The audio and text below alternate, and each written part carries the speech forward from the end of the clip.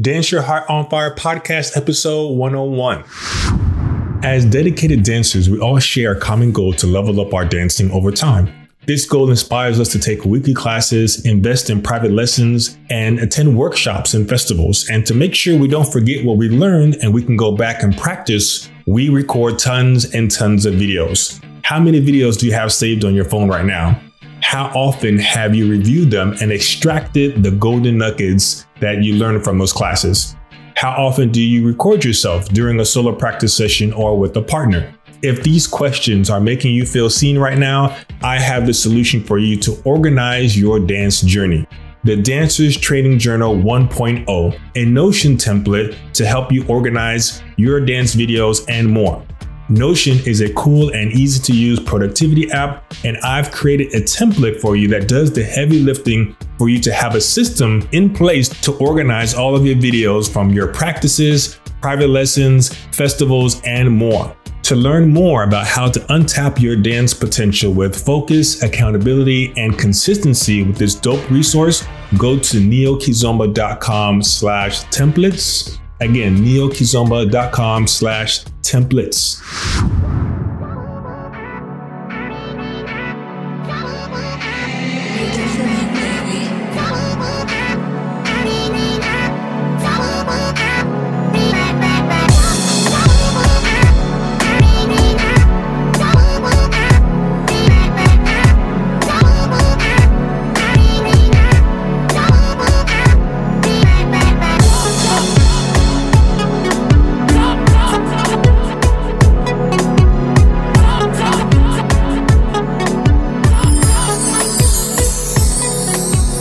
Welcome to the Dance Your Heart on Fire podcast, the podcast dedicated to inspiring dancers worldwide whose hearts have been touched by music and dance. The universal language of dance and music is spoken by many of us throughout the world. We want to motivate the dancer in you by sharing stories, insights, and ideas to enhance your journey. Join us now with your host, Charles Aguirre. Hello, everyone. Welcome to the Dance Your Heart on Fire podcast. We're coming at you with another episode, and we are in the triple effing digits. Whoop, whoop. It's podcast episode 101. If you guys are listening to this now, you guys heard the podcast that I did with Florence for episode 100. So thank you for all the listeners that we have across the world.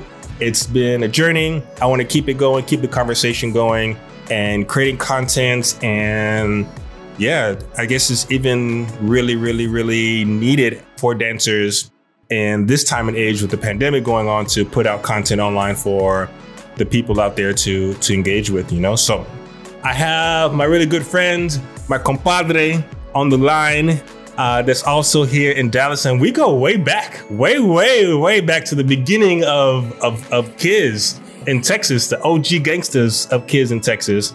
I have my buddy Teevee here on the line. How you doing, brother? I'm doing good, brother. I'm doing real good. Eager to get it going. Eager to share and answer any questions you may have. Definitely, bro. Excited. It's crazy to think that we've known each other this long, if you think about it. For sure. Sometimes I get like the Facebook memories and I go back to that one when I was still living in Houston.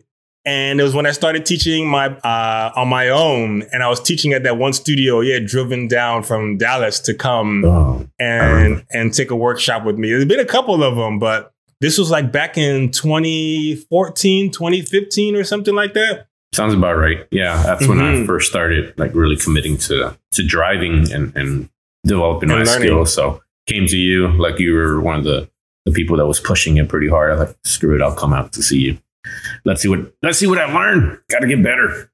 For sure. We'll see what our kill skills are going to be like after all of this crazy COVID-19 stuff. But before we get started in today's topic about how to grow a dance community and what does support mean in the dance community and things like that, how's your new year been going? It's 2021. How is your 2020? As a entrepreneur and also like a dancer, you had your events going. Just give us like a little check-in with you. Well, it's going well personally. I've survived it so far. I'm prepared if it come down with the COVID. But for the most part, I work from home. I have a business that allows me to do that. So I've been locked up doing that. And I've been really working on a lot of personal stuff, my own personal business. Last year was unfortunate because we were building such a good, strong, awesome community in Dallas that was starting to really become known outside of Dallas. It was really growing consistently. And unfortunately, we had to hit the brakes on it once COVID hit.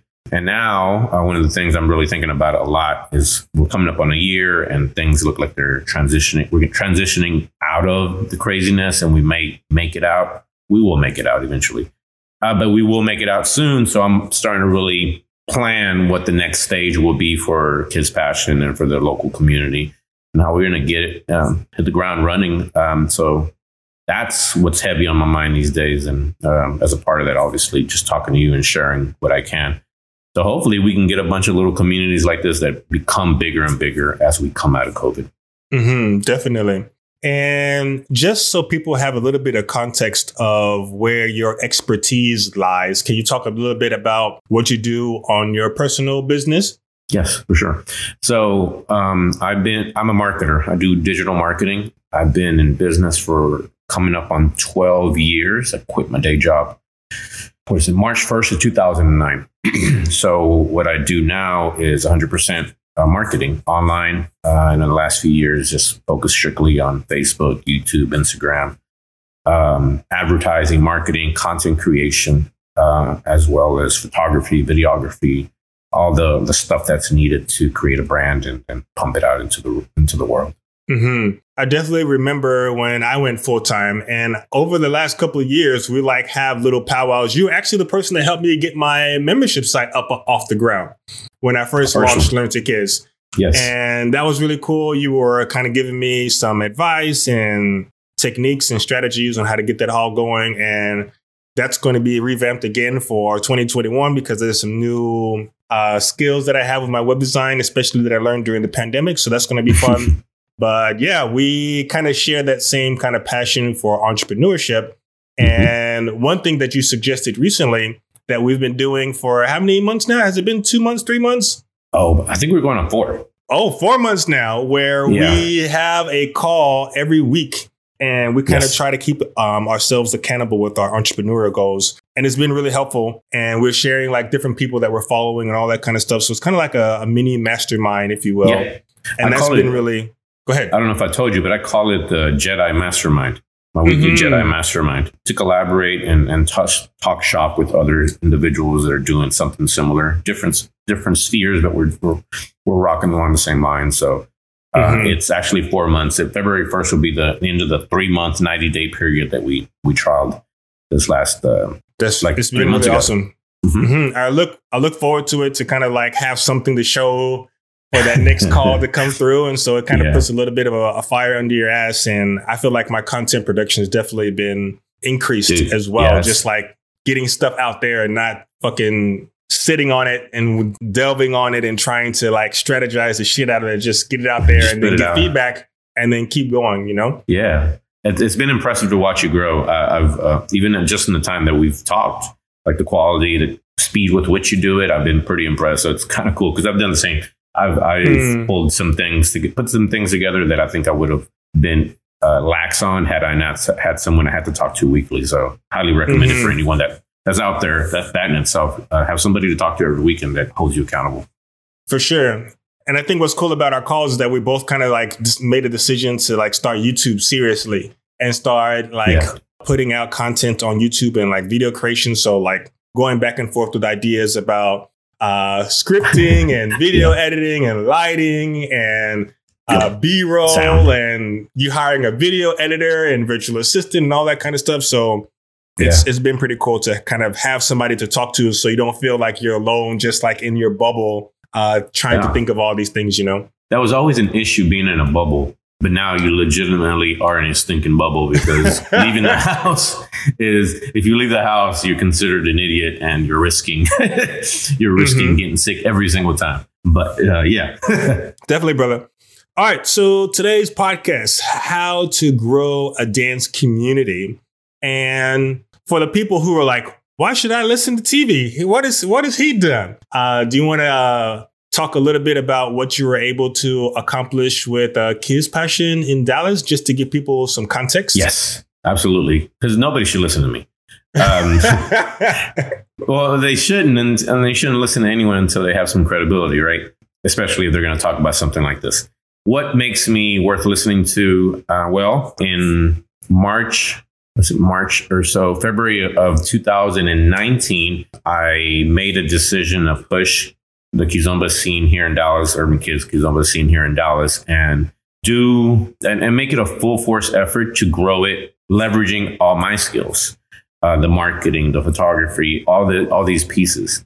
And in the course of those 9 months or so, before almost 10 months by February 2020, when COVID started to hit us. But in those 10 months or so, we grew the audience and the community so large that we started to get the attention of everyone across the country.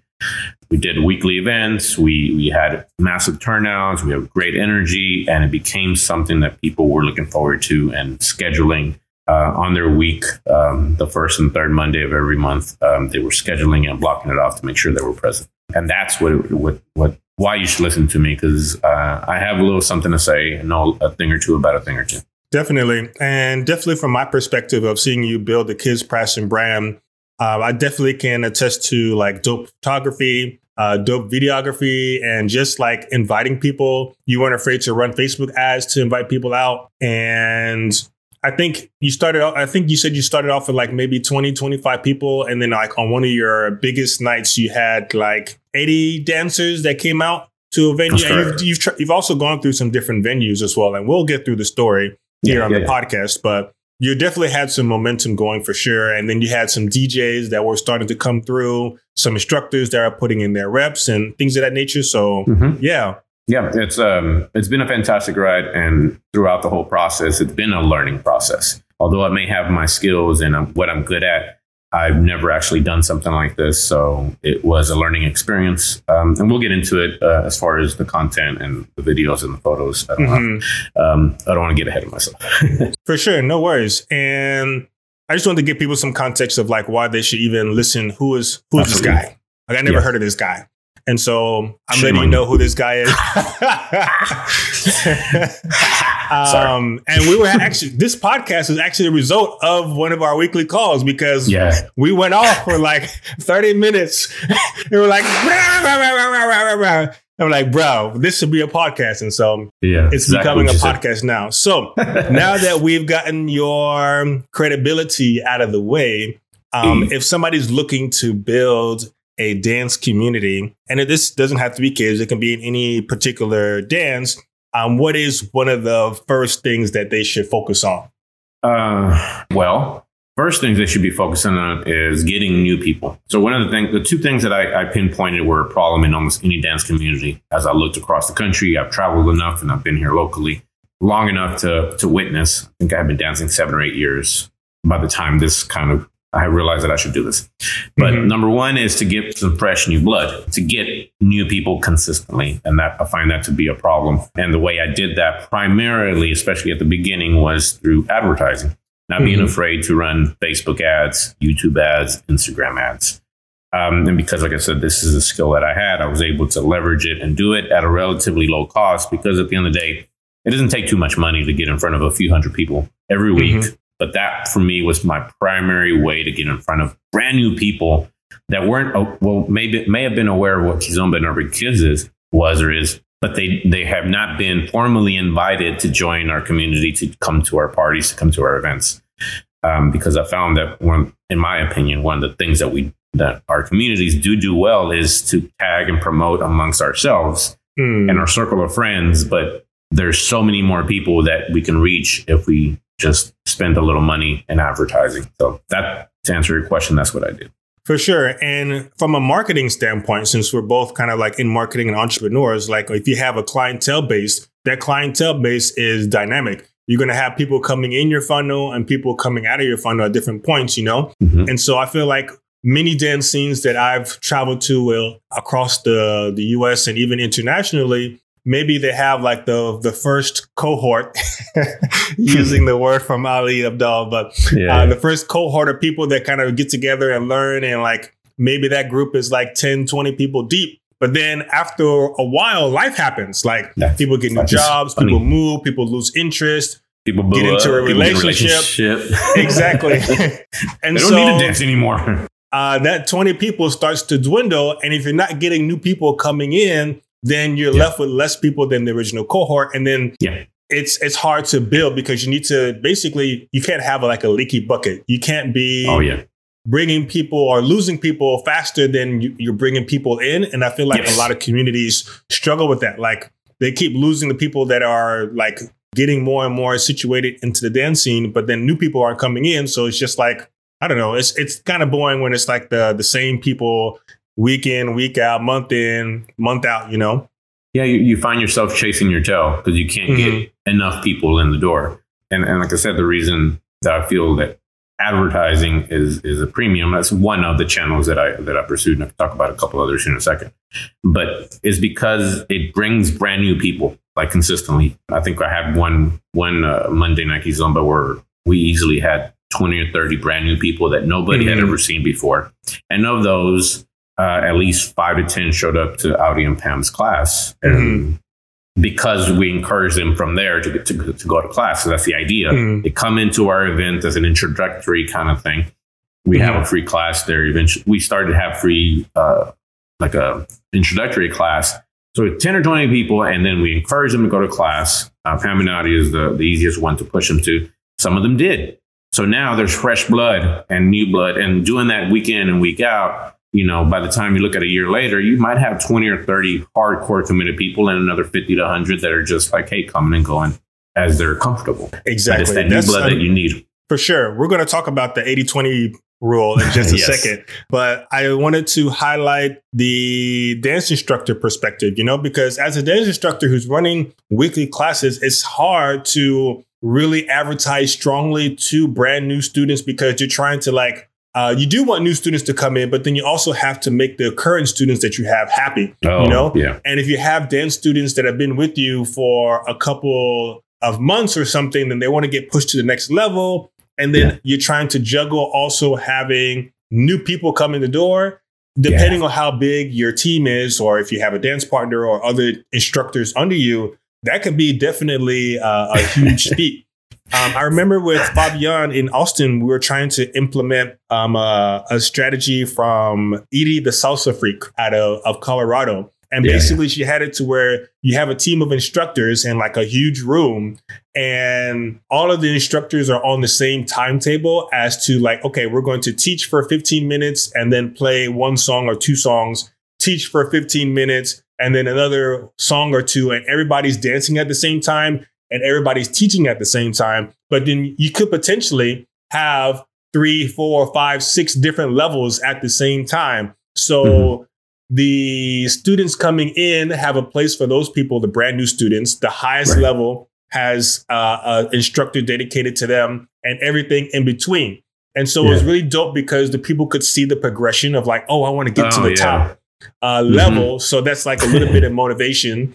And there's a place for the new people so they don't feel intimidated. There's a place for the most advanced people so they don't feel bored because as a dance instructor, the hardest lessons to teach are all levels classes, you know?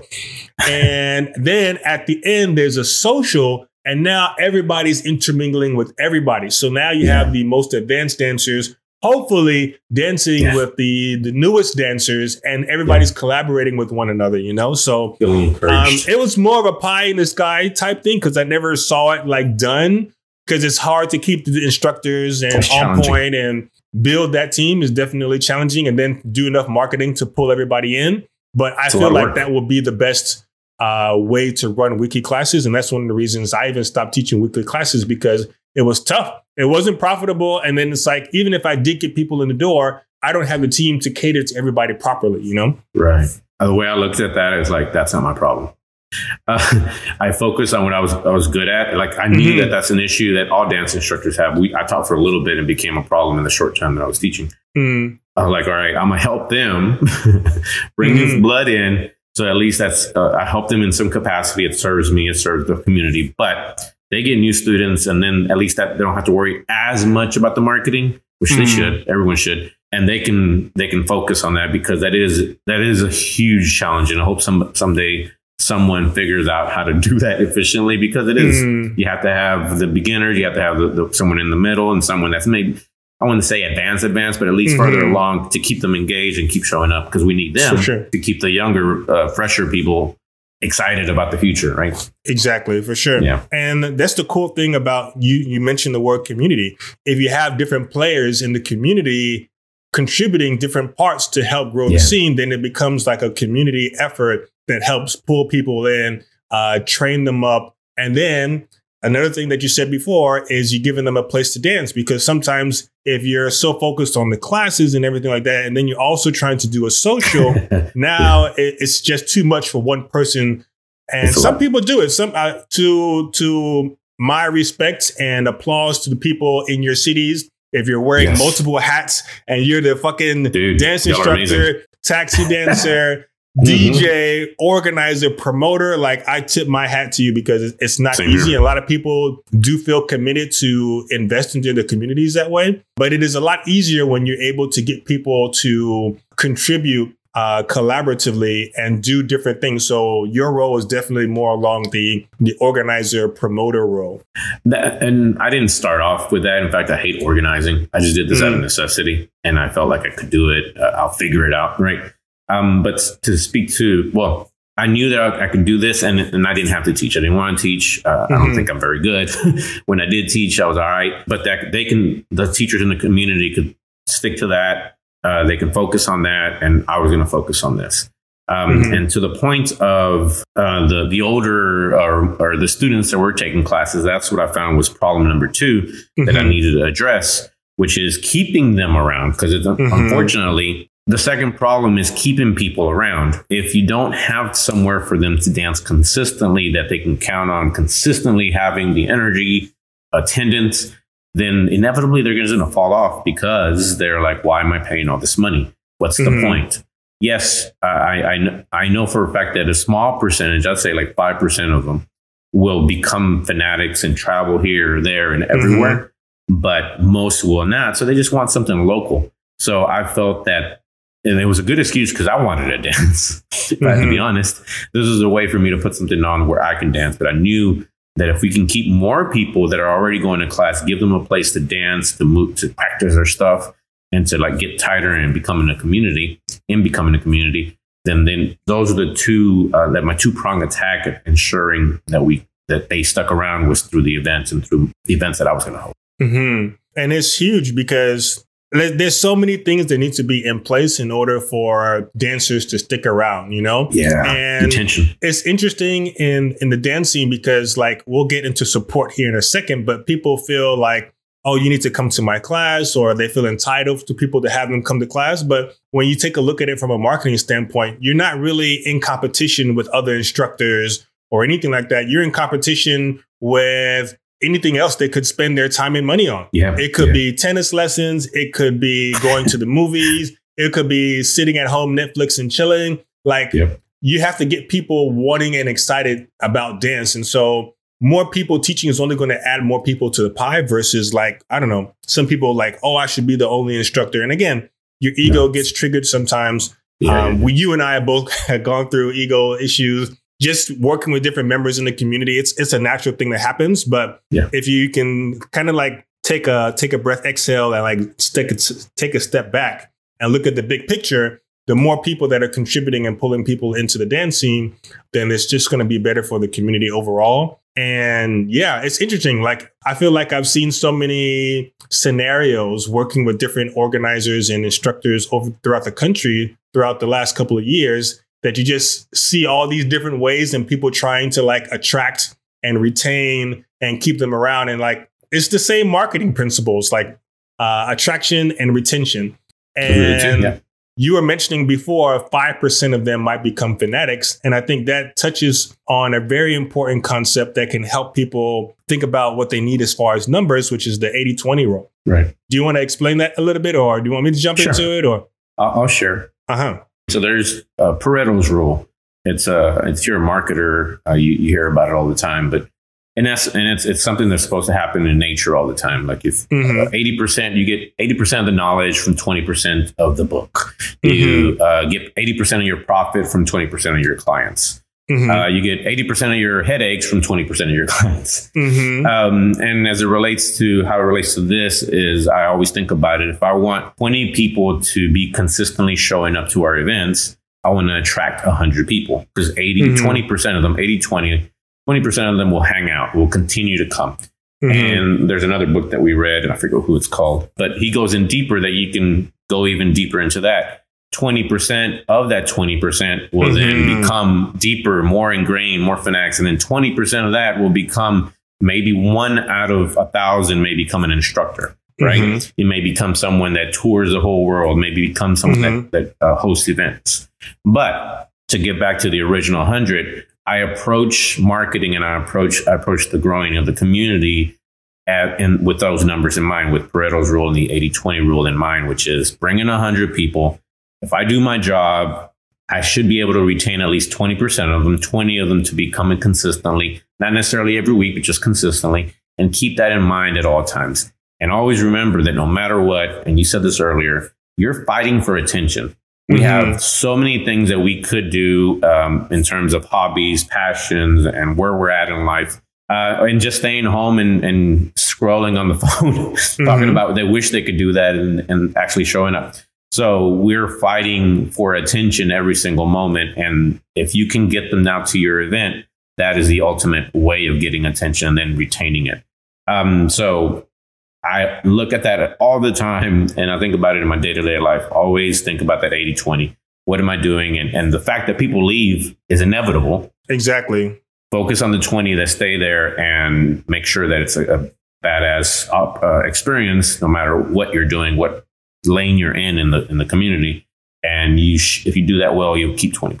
For sure. And I think having that mindset just releases you from having so much mental anxiety or to feel deflated. Like, I brought all these people and only 20 stayed. So I must be a bad instructor or something's wrong with me or something like that. It's like, no, this is human nature, And if you go into the game expecting that, then it makes it a lot easier for you to keep going and putting in those reps and expecting for 100 people that you need to get in the door that maybe only 20% or 20 are going to stay. And it can go smaller. Like if you're bringing 10 people, maybe 2 people might come back next week or something like that. If you go in with that expectation, if you get more than that, it's awesome. But if not, then it's just you're meeting your expectations versus expecting that 90 to 80% of the people that you bring in are going to come around. If you do that, then you're incredibly good at what you're doing. But I will say there's ways to ensure that it becomes 30%. It's not like exactly 80-20. The point is that there is this percentage that you'll retain in the percentage you want. It can be 70-30. It can be 60-40. It can fluctuate from week to week. But know that is in play, and that's just human nature. And don't beat yourself up, but look at ways of optimizing week in and week out. And that's like another part of this conversation I want to look at to talk about is always look at where you can refine and improve to ensure that you're hitting that 20, and if not 25, 30, 35 to keep more people because you have their attention. Now keep them. Right. For sure. And I think another thing that's going to be a good segue right now, this particular point, is that when you started all of this, you started it by yourself, doing events and things like that in Dallas. And so let's talk a little bit about that, like why you decided to start it by yourself and your mindset of like, I guess we can get into like what support means in the dance community and things of that nature. Yes. So number one, I said it earlier, I just wanted to dance. I just wanted a place to dance consistently where I can expect a good amount of attendance and a good energy. I wanted it to be out at a bar or a club, ideally a bar, because I felt like that would allow us to really vibe well. Like whether you drink or not didn't matter, but it's just that environment outside of the dance studio. I would say that from like a community standpoint, like it's easiest to have your socials at the dance studio where you have the classes, Right. But it's always kind of like the goal of like a milestone to be able to have an event that's outside of the dance studio. But it takes a little bit of negotiation or numbers to be able to, because now you're talking about, like, okay, what's in it for the location that's going to be hosting the event. But whether it's a coffee shop or a bar or a club or something that's outside of the studio is going to create a whole different vibe than having something in the dance studio. So I just wanted to interject that. No, for sure. That was one of the primary goals when I set out on this. I'm like, all right, they're learning, they're in class. We need to get out of the studio, create a new vibe, a new energy. I do at a bar, so if people wanted to have a drink. And my mindset at the beginning was, I'm going to do all this by myself. I'm not going to recruit anybody. I'm not going to ask anybody for help. I had a couple of people that I mentioned to offer to help, but I just didn't know how they could help. That was part of the reason. I just didn't know. And I wanted to make sure that I knew what roles I needed before I asked for help. And I knew I could do it if I had to. And there was another element, which is I don't want to lose friends over this. If someone jumps on board and they don't do the job that I ask them, or I'm terrible at communicating because I didn't know, I didn't want the relationship to falter. So that was incredibly important for me. This wasn't something I wanted to get into to lose friends. And I have quite a few friends in the community. But I had the mindset overall that nobody owed me anything. Nobody owed me their attention, their support, even their presence. And it seems kind of harsh, but I have that approach in life. Nobody owes me anything. I have to make it. My goal with the event was to create a product that became so irresistible that people were tripping over themselves, to show up and be involved and dance and just show up because it was going to be a damn good time. And two, people wanted to participate and support in the truest sense because they felt like they could contribute or they wanted to be a part of something that was awesome and amazing. Not because I asked them to or they felt some sense of obligation. For me, I always approached it that nobody owed me anything and that inevitably people were just going to come to me magnetically because the product itself just appealed to them. The event and everything about it was something they could get behind and then truly support. Definitely. And let's talk about, I guess, what we've experienced or what people perceive what support means in the dance community. Because I feel like over the years, like sometimes people get burned out because they feel like they don't have enough support from the community, or just because they do anything in the dance community, people should automatically come out to it without realizing, like, well, is this a quality event? Like, how do you make it irresistible to where, like, it doesn't matter and to get their attention, you know? I feel like sometimes people can think they're doing a lot, but then if you take a look at the marketing perspective of like, hey, it has to be irresistible. What other things can I do with my time instead of coming out to this, I don't know, practica that's like in a closet, quote unquote, not to say that I've seen that, but just to like, hey, this is a practica in a closet. It's not like a quality event. Why should I invest my time and money and effort to come out and spend time here, you know? So I think the quality of the event is important. And then I feel like a lot of people in the dance scene sometimes feel like, oh, I'm investing all this time. True. And that should inherently mean that everybody is going to automatically support what I'm doing. Right. To me, I'm a business owner and I'm a marketer, so I can't help but look at everything objectively. And because we're in a dance scene, there's some different rules that apply, some different social behaviors that may not apply in a regular business. But just because you put on an event, nobody owes you anything, because at the end of the day, support it's pretty sticky when it comes to this kind of stuff, right? Yes, people should support, especially if you're the only one. They should, in a sense. But what you're asking people by supporting is not just their money. Say it's $5, $10, $1, but let's take away money and say it's free. You're asking their presence. What is their time worth? You're asking them to invest the wear and tear on their car. You're asking them to get in their car and drive for at least 15, 20, 30 minutes one way and then 30 or 40 minutes, you know, the opposite. So this is not just that 1 hour, 2 hours of support that you're asking for. You're asking for quite a bit. Could be a babysitter. So let's say it's so much involved in it. They have to alter their entire schedule. To ask someone to be present at anything, and I always looked at it this way, a mentor of mine actually said this, is if anybody shows up to an event, that is a huge undertaking because their entire schedule has to be moved. Everything has to be cleared. If they're flying, or say when I was going down to Houston, the amount of logistics that need to be taken into account, logistical items that need to be taken into account are through the roof. So even if you're local, there's still all these considerations. So supporting is a huge request when, let's say, if you just started out, you probably will get people to support you just on the sheer notion of, hey, you're doing it, I'll show up. Problem then becomes, if they don't continue to support, you have to look at it from a point of view of like, all right, what's wrong in the product that I'm offering? There's an exchange of value. There is an exchange of value. So if you truly are making it dynamic, fun, engaging, if you have to look at it from top to bottom. How many people, the promotion at the beginning, front end, what is the entire experience like? And because at the end of the day, to ask people to continue to support your event, even though it's low attended, energy is low, location, the venue may be mad, you know what I'm saying? They're not going to do it, not in mass numbers, not in enough numbers to sustain you. So you have to legitimately look at all the pieces in the puzzle and figure out where am I going wrong? Because I had, let's say you had 20 people last week that showed up to your first or second one. You were hosting an event, but now you only have 3. Well, those numbers aren't very good. Honestly, you should be shooting to get 100 there. So that way you have 20 or 30. But you have to objectively look at the product. And with me, I just wanted to make sure that from the get-go, it was a good experience, that those 20 or 30 that showed up the first time, at least 15 or 16 or 17 of them would come back and give me another shot.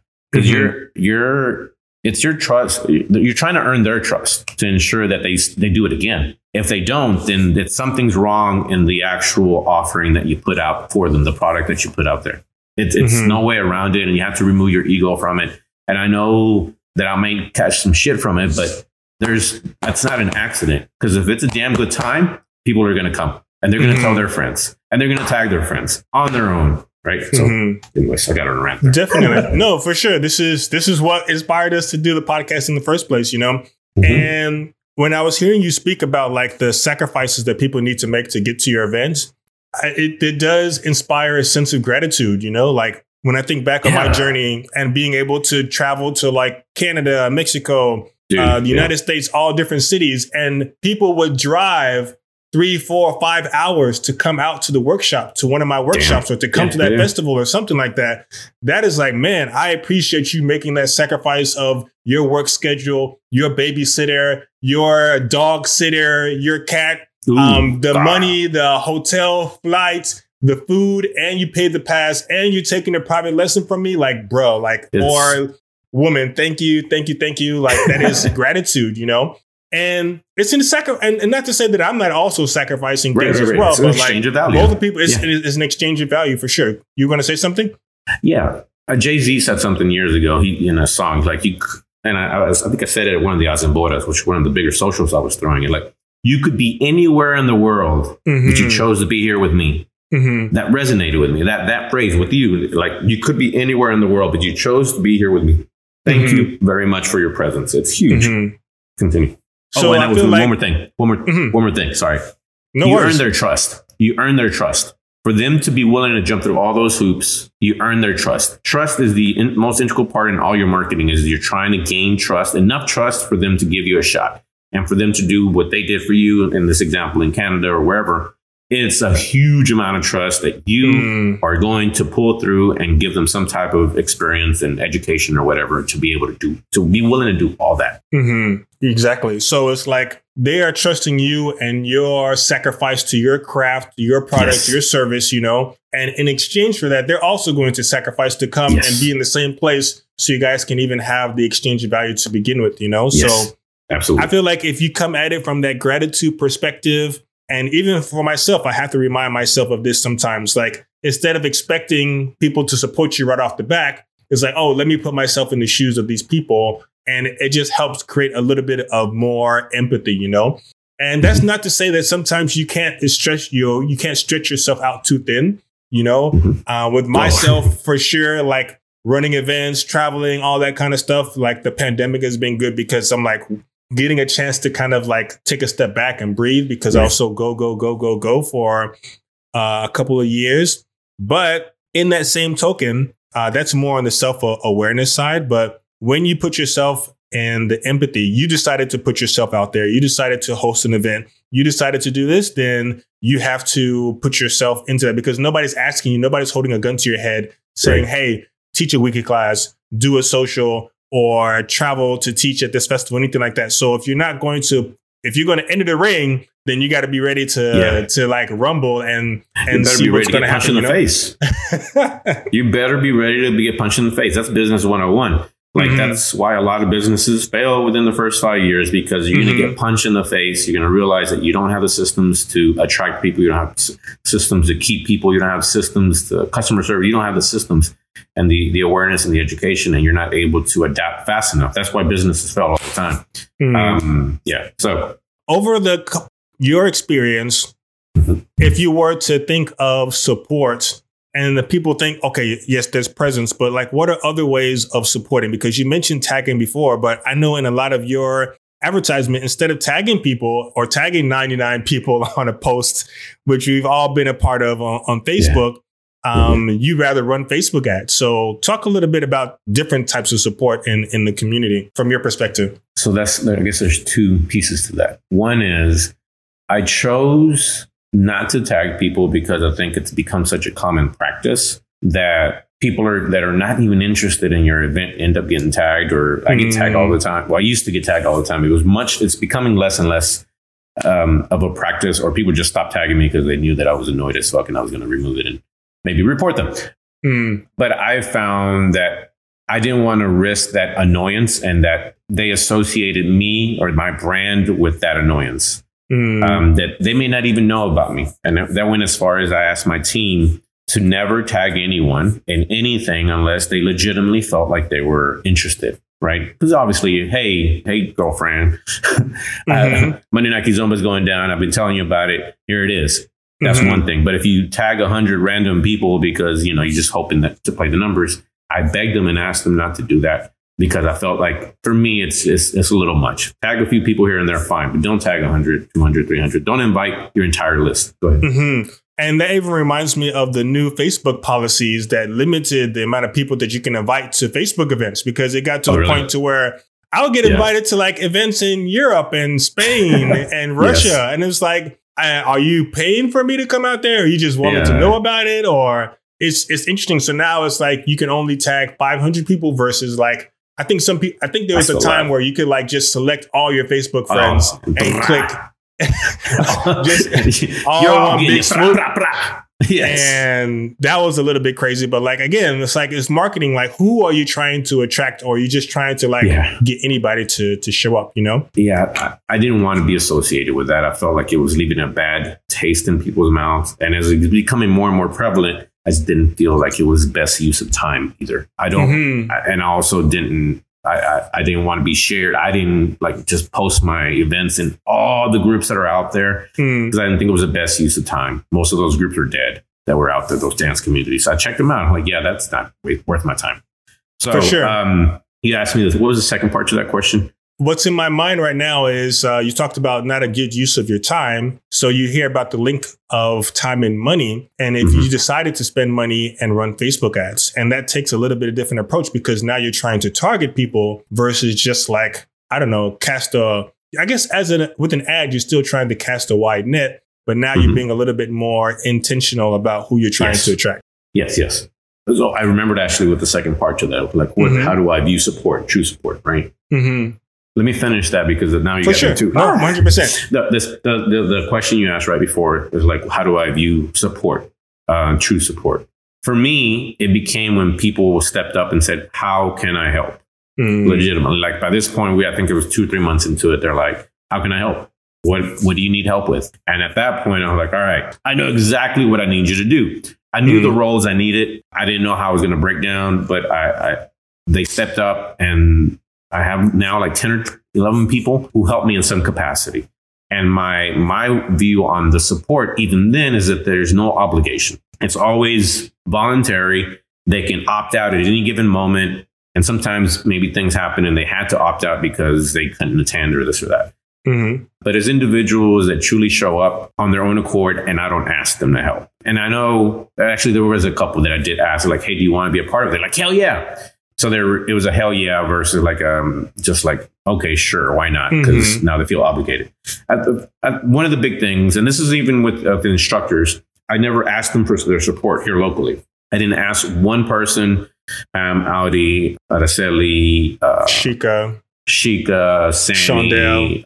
I didn't ask any of them to share my event, to support, to share my event and even in supporting. Because once again, I don't want to make them feel like they owed me anything. And I know I actually talked to my girlfriend and I'm like, I may need some therapy for that. Because there's nothing really wrong with it intrinsically. However, I don't want to make them feel like they owe me anything, because they don't. They don't owe me anything. They're doing their thing. They're busy. I'm just going to go out of my way to promote. And if they feel like doing it, they do it on their own. And then for me, it's a better metric of how successful or how well I'm actually promoting or encouraging people to, or they're seeing the organic vibe. shares. Organic shares to me are much more valuable. And I'd rather see those and those tags and those shares and those comments, because now I can use them as an actual metric of success. How successful? How is my messaging? How is it resonating with people? Otherwise, you don't know if they shared it just because he said so, and then it doesn't mean anything. Maybe I didn't write that well, because everything is writing, right? So I have to write better. Do I need to tell a better story? So support to me is when people do something on their own accord, without my request or without me trying to corner them into the aren't you going to support corner? Like, oh my God, you're supposed to support. Sure. Nobody was required or asked to attend that didn't want to be there. And just to kind of, did you have some thoughts? I'm sorry. No, I like the idea of organic support versus asked of support, like you can let people know, like, hey, if you feel inspired, like people do it in the YouTube videos all the time. If you got value from this, I'd appreciate a like or a subscribe or something like that. But if you feel inspired to do so, if not, then don't. And that gives me also a metric, feedback, like we talked about before, that I need to do something to make these videos more valuable, or this event or product or XYZ, versus asking people to do that for sure, Yeah, it's huge. When I took a look at my metrics, also going back to the advertising and then looking at metrics. In some instances, I was advertising for like $1 a day just to put my message out there, because it was about branding, right? After the events, one of the things that I would do is I would take pictures, because that's part of the strategy to kind of lead us down that path. I would help start to grow it. The event itself served as a content creation machine, because as long as I was taking pictures, trying to take a handful of pictures and taking some video, I would then grab that and then promote that. So whenever I would promote and advertise it, on the low end, I'd spend like $1 a day to promote some photos, or maybe the group photo, to share with the world that we're having a good time. Maybe you should join us. And then seeing the comments, the likes, and the shares there, that to me was much richer, because they're and by the way, I'm advertising to people that are already interested in Kizomba or interested in dancing. So it's not a reach for them to say, you know what, I've been thinking about it. And it looks like they're having fun. I'm going to check it out next week or whenever the next event is. But those metrics, the likes, comments, shares, show me true engagement, as opposed to engagement that was coerced. Exactly. And before we get into the kind of growth and retention strategies that you implemented, let's talk a little bit about the content creation machine, because sometimes people will have a really, really dope event, but they don't have the mindset of content to then use that to promote and attract people to the next event. They're just expecting people to automatically support again. So there's no video, there's no photos, or maybe they might take a snap of you or do like a Facebook Live or something like that. But talk to us about the content machine that you created, which again overlaps with your idea of advertising. Right. Well, the content is needed, or else you have very little to advertise. It's just you. Okay. So if you need content, whether it be a photo, a video, or something to be able to advertise, and what better content to use to promote what you got going on than photos and video of your event and people having fun, smiling, dancing, engaging, that kind of thing. If you put on an event, you should already be planning the next event and using that content created from there. Even if, like, my encouragement to anyone that says, well, I don't have a professional camera or I don't have a videographer, I get it. At the beginning, I had some cheaper supplies, and the event itself forced me to learn to be a better photographer, to learn to be a better videographer. But you can use your phone, and the current phones even are great in low light. Definitely. So in the dark, like you can shoot some decent video, obviously watch some YouTube videos on how to hold it better and stabilize the video, or how to frame things better. So it becomes easier to actually look at it and see that there's some value there. So the events and some serve as Photoshop skills to put your logo or even edit the photo properly as well, you know? Dude, but you can do that now in phone as well. App, like for sure. Apps. You can do all that. There's apps for everything. You don't have to go over the top, but make sure that you're leveraging the events where you have some human beings present, having fun, snap some photos, snap some video of that to be able to promote the next one. Because there's no better way to convince someone that this is a good time than showing other human beings doing it. It's one thing for you to say, oh, my event is great. It's going to be amazing. You should really show up. It's one thing if you say that, but it's like, yeah, you're the promoter, right? Versus video, footage, photography of the individuals who are smiling, having fun. You should have so much of that it'll be easy to then promote a new picture every day of the week, whatever. You should always be having that mindset. As a part of my event, I found someone that volunteered, that was supporting, that would be in charge of live video. Because that would be another element that is like, we're shooting this live. Look at us. Here we are. The class is getting started. Here, look, check out the event. And some of them actually went kind of viral. It was kind of weird. Facebook started serving it up. But that to me is live stuff. Like, damn it, I'm missing out. I wish I was there. What city are you in? So the event should be helping promote the next event. Definitely. Before we get into our next section here, I want you to give you opportunity to go ahead and talk about your course that you have coming up. Yes. Because even like what you said about like, hey, if you don't have this at the beginning, here's some things that you can utilize now. Yeah. And that's getting to the whole thing of this course that you're talking about. So go ahead and talk about your course, and then we'll continue into the growth and retention. Fantastic. This commercial is brought to you by. So I'm actually putting together a course around where I teach all this stuff, go a little more in depth. I'm trying to share as much as possible right now, but we can only go so long. A course where I talk about the mindset, the processes that I used to create the community that we have here in Dallas. I do want to make sure and say that this wouldn't have been possible if there wasn't instructors already teaching. I think I could have still put on the event, but people needed to be teaching for this to happen. People had their lanes, right? But the course itself would focus on the strategies to help attract more people, bring in new people. Some of them paid, some of them not. For example, building a website and getting it ranked for Dallas Kizomba. That was also a strategy that I used. YouTube, Facebook, Instagram, all these strategies. And then the other key element to the course will be retention. What strategies, and we'll discuss them here in a second as well. What strategies I use to actually keep people and ensure that we kept bringing more people into the community. And even attracted some of the old timers. That was the coolest one. We had an event where we had the OGs show up, and it was like crazy. It was actually MLK, I think. So it came up on a year. But anyways, we're going to talk about it a little more later on. But I'm putting together this course, and I'm going to start. It's not ready, but I'm eager to share it. People have been asking for it to share this information, because my vision would be to have a handful of these little communities that are growing all over the country, which just haven't. And all you really need is more information and more awareness about what could be done and what's possible. Definitely. And where do people go if they want to get on the wait list? So go to kizpassion.com. That's kizpassion.com/waitlist.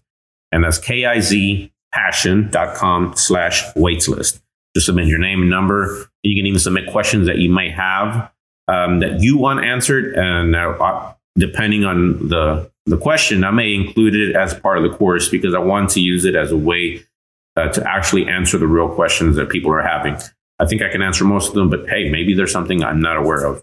But just go to kizpassion.com/waitlist, submit your information. And if you sign up, if you get on the wait list, when I release it, you'll get a 50% discount for helping me put it together. For sure. And I'll make sure to put that link in the description for you guys who are listening now. All right, brother. So this has been a really good conversation so far. I like the merging of like the dance passion and the entrepreneurship and dancepreneurs and all this kind of stuff. We can talk about this stuff for hours. But it's really cool to hear you talk about investing in advertising versus expecting people to automatically support. Or like you said before, the number one problem in getting new people to come out to the event who may have heard of Kizomba or something like that, but just didn't know that there was something going on in town. Because if you're only tagging the people who are already in the scene, then what are you doing to like bring those people in, you know? And we've all experienced and personally and witnessed people who are just kind of like fighting over people in the same scene, or even in Texas, to where like, oh, you're doing a workshop in Dallas, I'm doing a workshop in Austin. How are you going to be a weekend, or how are you going to do a workshop on the same weekend? It's like, we're two different cities, you know? So yeah, thanks. That actually sets me up perfectly. All right. So I'm going to say something that many people may disagree on. Speak your shit, brother. All right. Here I go. All right. Is this thing on? So locally, and let's just say statewide, I have this philosophy that every city should be cultivating their own community. Every given, like most of the major cities have a few million people that live there, right? Every one of them. And to expect another city to not plan events at the same time as your city, because now you're depending on that city's people to show up to your event, to me is ludicrous. Your base is like asking a pizza joint in San Antonio not to serve pizza on Saturday because I'm serving pizza that Saturday. It's like, no, obviously it's a little ludicrous, crazy example, maybe not even totally connected, but hopefully you get the point. No, I get the point. Thanks. You're biased. But every city should be working towards, and it's tough. And I get it, because as a independent dancer, as a dance instructor, as a event organizer, you need as many people as possible. You don't want to lose money on the event, you know? You don't want to lose money. But if you're putting on something that big that requires people from other cities to show up, and if they don't, you lose, then you probably shouldn't put on that event. Right? Let's look at the numbers. Let's look at math. Let's look at business. If you want to do that, then so be it. But know that to ask that and then be upset when Austin or San Antonio or Houston plan something that same week is no. I've taken the approach, and this is, like I said, maybe a little mildly controversial or all outright controversial, that I am responsible. I will take responsibility for building a scene so big that it can be self-sustaining. And if every city takes that approach and they do put on an event, and for any people that do come from outside of the city, it's just a bonus. Now, granted, like I said, going back to the beginning, this takes time, but it takes the right mindset. If you start looking at it from that point of view and that approach, then you can do it if you start putting it out there, getting a bunch of people every single week to become aware of it. And now circling back to the tagging, when you do tag, or if you're just sharing amongst yourselves, eventually your own friends are going to get sick and tired of you who aren't already dancing. They're going to be like, I already know you dance, kizomba, oh my God, get out of my face. So the advertising piece, the promotion piece, allows you to advertise to people outside of that circle, because that's what we need to do. We need to be advertising and promoting. And I don't mean just on Facebook. And I will say this is a recent realization, is Facebook, the average age on Facebook is 40 years old. We're an old group in there. So that's all you're doing. I want to say it's probably gotten older over the past 10 years. Oh, for sure. Well, it's only been around for maybe 10 or 12. So when it started, the average age was maybe 20. Because it was popular among college kids. It was the only way you can get in is if you had, you can only jump in if you had an EDU email, if you had a college from different colleges. So now, obviously, it's gotten bigger and the average age is 40, and most of the young people avoid it at all costs. So even in the last couple of years, Facebook is still a primary place where you can advertise. It's simple. It's easy. It doesn't cost too much. You can get out there for very little. And if you value your time, I'd rather advertise and be tagging people, be commenting or posting it in different groups. That's just my take. But Instagram is becoming massive. TikTok is becoming massive. What's the other one? YouTube. And YouTube, like those channels, people are going to YouTube every day, Googling music or Googling videos and demos, right? So don't just focus on Facebook. The point is, there are people already searching outside of Facebook and within Facebook that are in the audience. So promote on other channels, because they're out there. And the average age of most kizomba dancers, I think, is 25 to 30. Yep, so 25 to 35, I would say. Yep, 25 to 35. I'm already on the outside of that. Damn, I'm old. But with that in mind, going back to Facebook, like they're already aging out. Most of them aren't going to care. Most of them. I know it's not 100%, but know that there are other channels where you could promote and advertise, and organic reach is actually very possible, but you have to understand how that works in those channels, those various channels. And grow your scene. So getting back, grow your own scene. Stop begging or getting pissed because Houston put on an event the same time you did. Or Austin. Like, I don't have time to be angry at anyone. That's my job. Promote. And it would be awesome if both cities can host their events and they're both well attended and profitable and stuff like that. It's just better for the scene, you know? Everyone. It's better for everyone. It's time that we grow up and realize, like, I need to stop being selfish, because this is just being selfish. Oh, they owe me their support. Nobody owes you anything, especially if you've already have a reputation as someone that hasn't been able to host. And it's not a personal attack. It's more of the event itself is not consistent, or because at the end of the day, you're building a reputation for your brand and your consistency to be able to pull people, make it fun, make it engaging, all that good stuff. If you do that, then they'll choose you over the next city. Exactly. Right. And the thing that's important as well is, I feel like if you are asking people from other cities to come, like, what are you doing to accommodate them? You know, like, is there a place they can sleep and crash at night? Is there going to be a social? Help them out with the logistics to make it more enticing for them to come. And then, like, I don't know, like, some people, maybe half of the people choose to stay in the city because they don't have money for babysitter, dog sitter, et cetera, versus traveling and maybe, hey, I want to come see you because your birthday was this week. And there's a Kizomba event. So now I have 2 reasons to come out to the city to that workshop event. So there's other things happening in people's lives outside of just that event for that weekend, you know? Yeah, absolutely.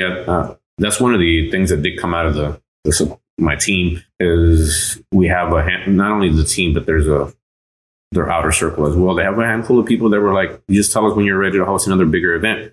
We're ready to host. Because, in the dance community, it is something beneficial that will help encourage others to show up because they know they have a place to crash and at least save that money. For sure. So, and they don't have to pay for an Airbnb or a hotel or anything like that, you know? And somebody they know, or somebody they at least are familiar with, they can trust, perhaps. Awesome, brother. So I like what you just said about, like, people willing to host, because you said that you started this whole thing by yourself. But obviously, you've grown into having multiple people on the team. And it really does take a community, like people willing to host, DJs, photographers, people to go live and all that kind of stuff. So let's talk about roles in the community, and then also like roles that you started to like bring people on your team for, to kind of get perspective as you started to figure out what roles were available that you needed help with. So when I started, I did all the marketing, all the writing, all the photography, all the video. I was a DJ. I was the MC. Like, let me say this. It's not to say I was very good at it. You spread yourself too thin, and you can't give the amount of proper attention that you need to each individual task. And I've been there, so it's not easy, but sometimes it's necessary to kind of get the ball rolling. In the beginning, you really have to. But it was needed, and everyone was just happy that we had a place, right? And then we became more and more sophisticated. Obviously, we wanted it to become better and better. But job number one, is it fun? And is it energy, right? So one of the first roles, and as we started getting better, I started to realize, well, I need a DJ, because at first it was just SoundCloud. And that worked. I had a playlist and I had a paid premium subscription. So no ads. Commercials don't pop. Like, they don't need to be hearing other people's ads. I was like, at least have a premium or the subscription that allows you to just let the playlist run. Question. Was it individual songs, or were you playing mixes, or... Initially, I didn't even think about mixes. That would have been the smart thing to do. I didn't think about it. I did a playlist and tried to categorize it as best I could, if I remember correctly. Sometimes it worked, sometimes it didn't. But people were just happy. Then I realized I'm going to learn to DJ. I'm like, shit, now what did I get myself into? But I've always wanted to learn to DJ, and actually took classes a while back. So it was not a complete stretch. Once again, I wasn't very good. So I had the equipment, and BJ, the DJ, stepped up. And at the time, here in Dallas, he just said, hey, can I help? Can you teach me? And I said, sure. And I started showing him the thing. And I'm like, man, if you want, just jump on. There's no pressure. So one of the point I want to make here is the event itself helped me nurture talent and give them an opportunity to just learn. There's no pressure, none from me. even if you mess up, which I did every single damn week. People are just happy to show up because, by the way, this event is free, so screw you. If you get pissed off because my mix sucks, then you need to find somewhere else to go. You need to go fly to Paris and go listen to that quality of DJ. Go suck a lemon. Go suck a lemon. But I mean, I don't mean that really. Like, obviously, I'm going to listen to feedback. I want to get better. Yeah. However, we have the platform to learn with very little pressure. He was willing to do it, and then before you know it, he went head over heels for it, jumped on board. And in my opinion, is one of the best DJs out there.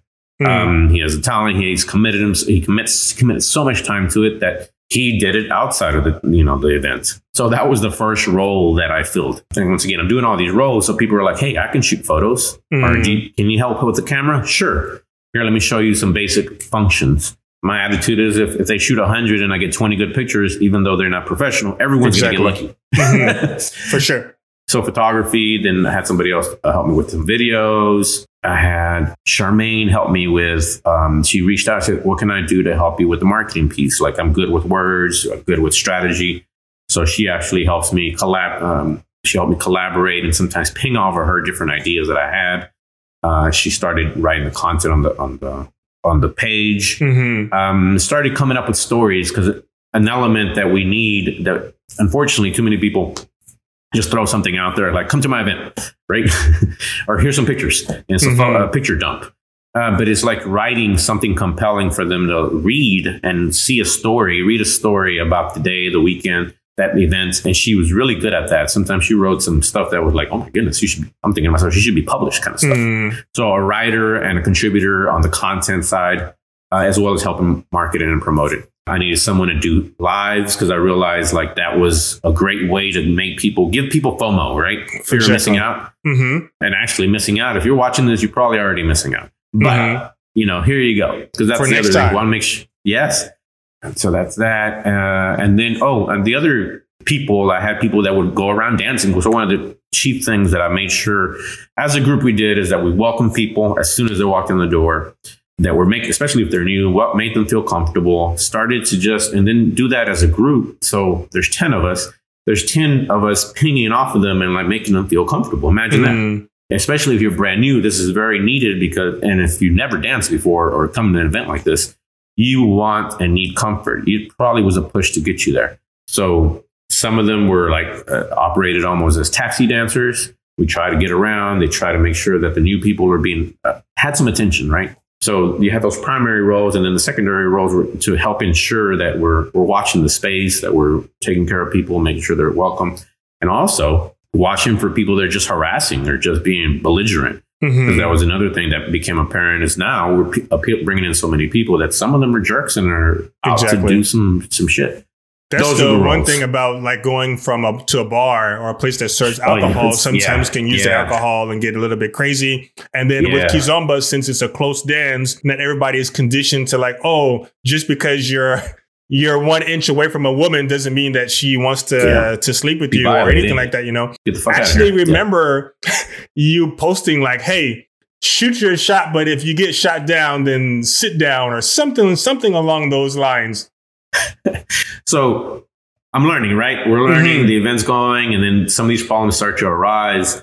So I came up with the shoot your shot policy. We're human beings. Like, let's not bullshit ourselves. Exactly. We're going to have some attraction. And maybe we may even act on that attraction. Hey, girl. Hey, whatever. However, and the policy is if you shoot your shot and you get declined, step the fuck away. Like, that doesn't mean that you continue to badger our people. And this is men as well, men and women. Don't badger and assault our women and our participants are men. But obviously, most of them are going to be women, the victims. Or else you will be thrown out. We're watching. There's 10 of us in the room, and it doesn't take long for us to pick up on like somebody's just getting out of hand. So, shoot your shot. But, take the L when they say no and they're not interested, move on. Play, it's cool. You don't want to be embarrassed and be thrown out of this joint. The venue actually was supporting me. They were totally on board. So I would announce it once, 2 or 3 times at the end of it, because it became a regular thing. That we announced it to ensure that everyone knew that we're watching, right? Any of these predators. that we're not only is it the policy before you come in, but we're going to say it again and again. So that way, even more allies are watching and then ensuring that we're just monitoring the space because we want it to be safe space. It's a lot to ask to get cuddled up with a stranger and all of a sudden they're all up in your space.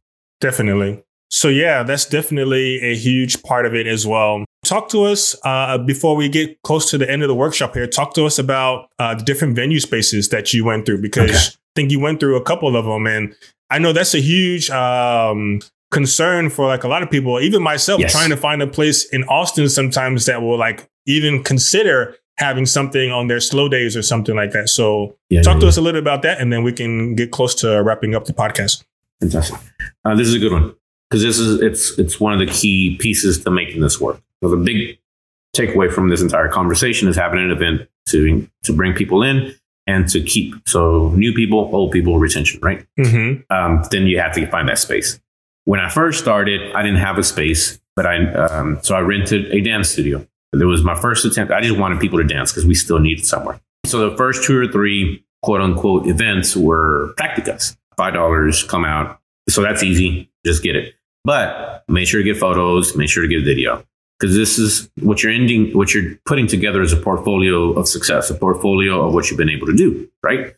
Of attendees of your events. And I don't know, sometimes I think that I'm just lucky, but I don't know, maybe luck favors those that are working hard. Mm-hmm. I walked into this bar, I got my eyes open, and I told people to kind of keep their eyes open that I'm looking for a space. But I walked into this bar that was small, clearly needed business, but it had the right vibe. I just went up to the guy and said, hey, would you be open to hosting an event on, say your slow night, whatever your slow night is of the week, would you be open to host an event? This is what I do. Showed him some photos of the people the events that I had in the past. And he's like, yeah. And I said, what's your slow day? And he said, Monday. And keep in mind, Mondays are slow, but people also hate Mondays, right? Mm-hmm. But I actually had someone tell me, like, after I was putting it on and starting it, they're like, why would you think anybody would come out on Monday? Mm-hmm. I'm like, it doesn't matter if it's what day of the week it is, because I'm going to market the shit out of it. Exactly. And if I make it fun, it doesn't matter. Mm-hmm. People will, like, that was my approach. I understood his concern. Like, people hate Mondays. They just come home. They just want to go to sleep. Mm-hmm. Like, perhaps. I'm not saying that's not true, but then I got to do my job. But anyway, so he gives me Monday, and it was a small space. So my suggestion would be to go around, just find spaces and go in and check out how slow or busy they are. Most places are eager for any way to get new people in the door, mm-hmm. right? So we did that. We did that for about, I want to say maybe 4 or 5 months, before we had to cancel it. I was already anticipating the need to move because we were growing. Mm-hmm. It was small. But once again, I'm getting video, I'm getting photos. I have a portfolio mm-hmm. of this to show the next venue. And for some unfortunate reason, the place ended up shutting down. And really unfortunate, I wasn't even there. I was out of town. Mm. But the team, while I was gone, man, they were running it, right?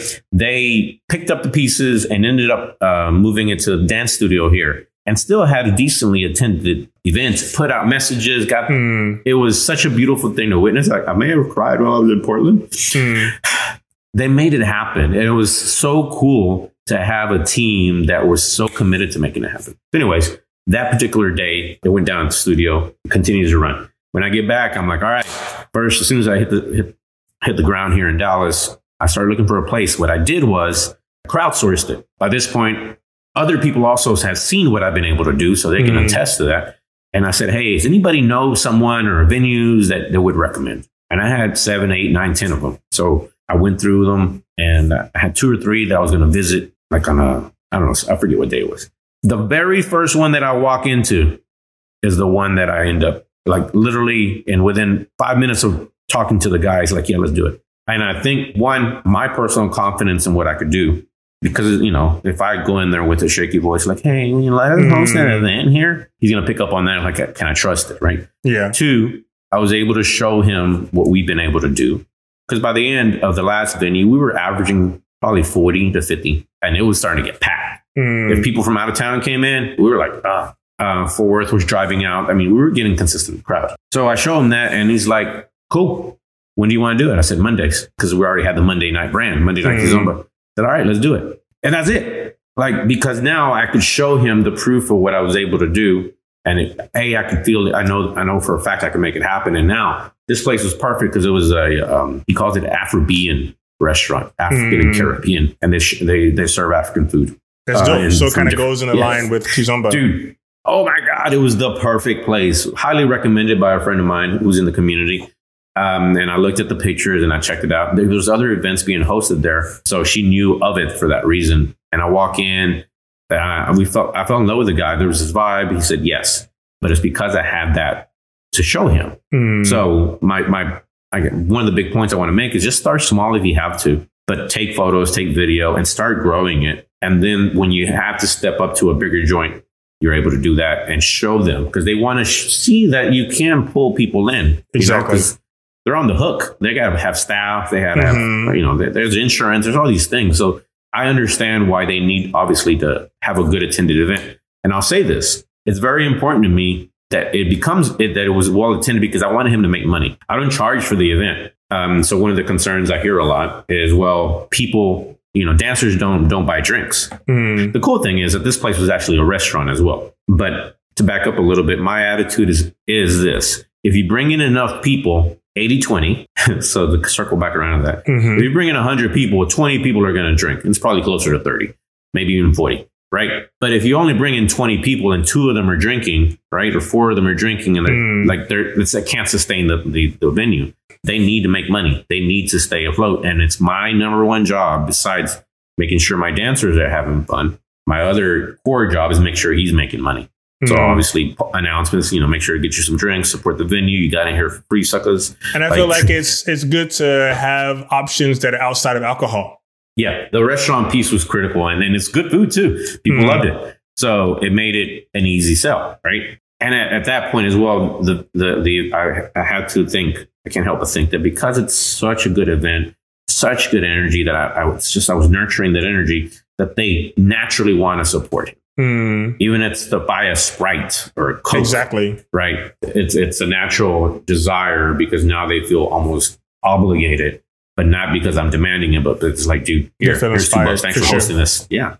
People are good. People will more than support if you put on something good. So that's still at the core of it. Have a good event. Everything else kind of comes out of it, and a lot of good things will come out of it.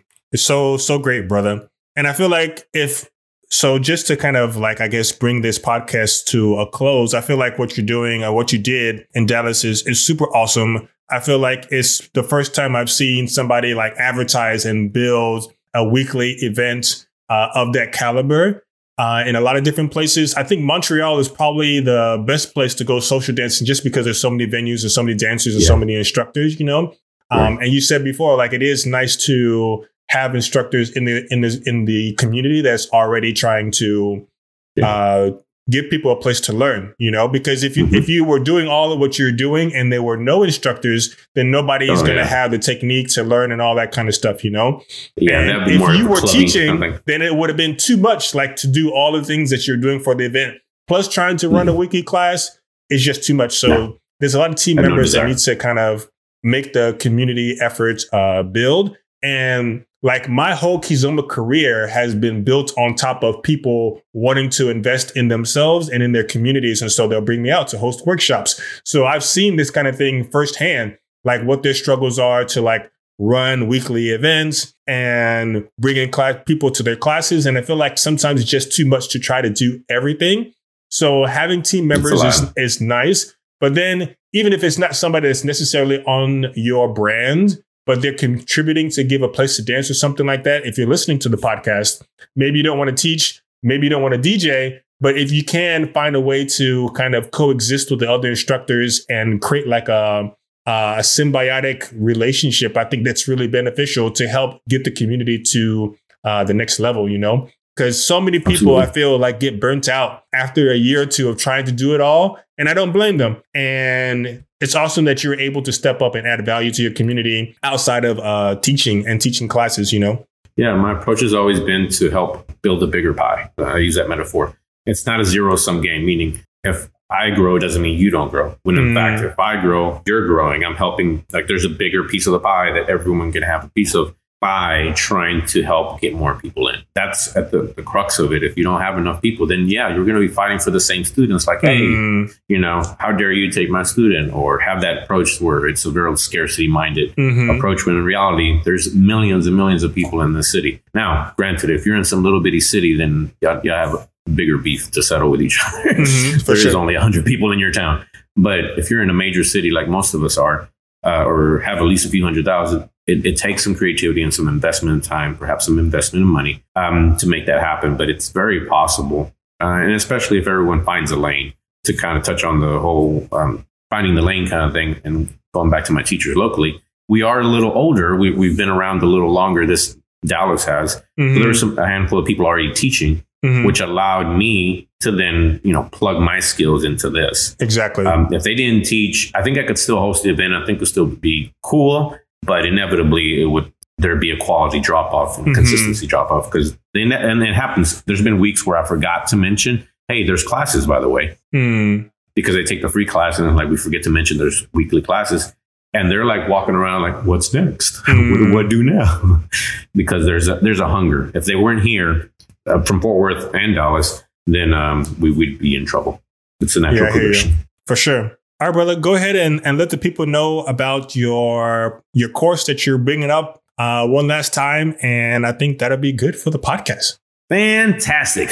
This promotional moment has been brought to you by Kids Passion. So once again, my brand is kidspassion.com. So if you're interested in finding out more about how to build a community, how to dig in deeper to a lot of these concepts that I just spoke about, I have a course that I'll be releasing soon. It's in development. And if you are interested to learn more and to be a part of it, I have a wait list that you can sign up for at kidspassion.com/waitlist. Submit your name, number, name, email. And if you have any questions, specific questions that you want addressed, feel free to also input that and submit that. If you're a part of the wait list, you'll immediately receive a 50% discount on the course when I release it, and possibly even like a webinar where we can all get together, and I can walk you through some things and answer any questions in real time, and help really give value for, being a part of it, and it's going to actually help me develop the curriculum even more. It's something that I want to develop and have multiple versions, because I want to learn from you guys and what you may be experiencing where you're at, and if you're trying to grow it, and maybe it's unique and I'm maybe something I haven't touched on. But because I am a marketer at the end of the day, I've probably seen almost anything that you can imagine. I help businesses do this very thing. I just decided to do it for Kids Passion, for Kizomba, for urban kids here in the community. That's it. Thank you, Charles, for having me. Once again, it's kidspassion.com/waitlist. Visit my different properties, all my social media, to find out if I legitimately know what I'm talking about. You'll see the videos. You'll see the photos. It's been a crazy, crazy ride, and I can't wait to get back on it. Now, final big point. After we get out of COVID, there is a built-up desire. There's people that reach out to me almost every day. They're like, when are y'all teaching classes? They're like so hungry. Obviously, we have to take precaution, but you are still going to need these strategies to build your community moving forward. It's universal, it's timeless, and it's needed. Definitely. Thanks for coming. It's awesome to have you on the show. It's awesome to have your friendship over the years as an entrepreneur, as a dancer. And I think that we've been kind of pushing each other to higher levels. And I'm excited to continue to grow, excited to see your course grow. I have a musicality course that I'm working on as well. So it's like different parallels of different things, but it's good to have a brother in arms is what I feel inspired to say right now. Absolutely. I'm really excited to see if we can help a handful of communities over the next year or two grow with the map, with this blueprint that we're going to put out there. So that's going to be fun. And more people, then you have more places to teach. For sure. It helps me have more places to teach if I'm traveling, and other people. And if I have the festival, there's more dancers that are willing to travel to come through. So it's like all benefiting each other. Big ecosystem. It's part of this big ecosystem. That's one of the pieces of content that I want to talk about, the ecosystem of the dance community. Yeah. All right, brother. Thanks so much for being on the show. And I wish you a wonderful rest of your day. Absolutely. You have a good day too, brother. Bye-bye. See you next week. Thank you for checking out the Dance Your Heart on Fire podcast today. Be sure to check out neokizomba.com for links to everything that we chatted about today, as well as some awesome free resources to enhance your Kizomba journey.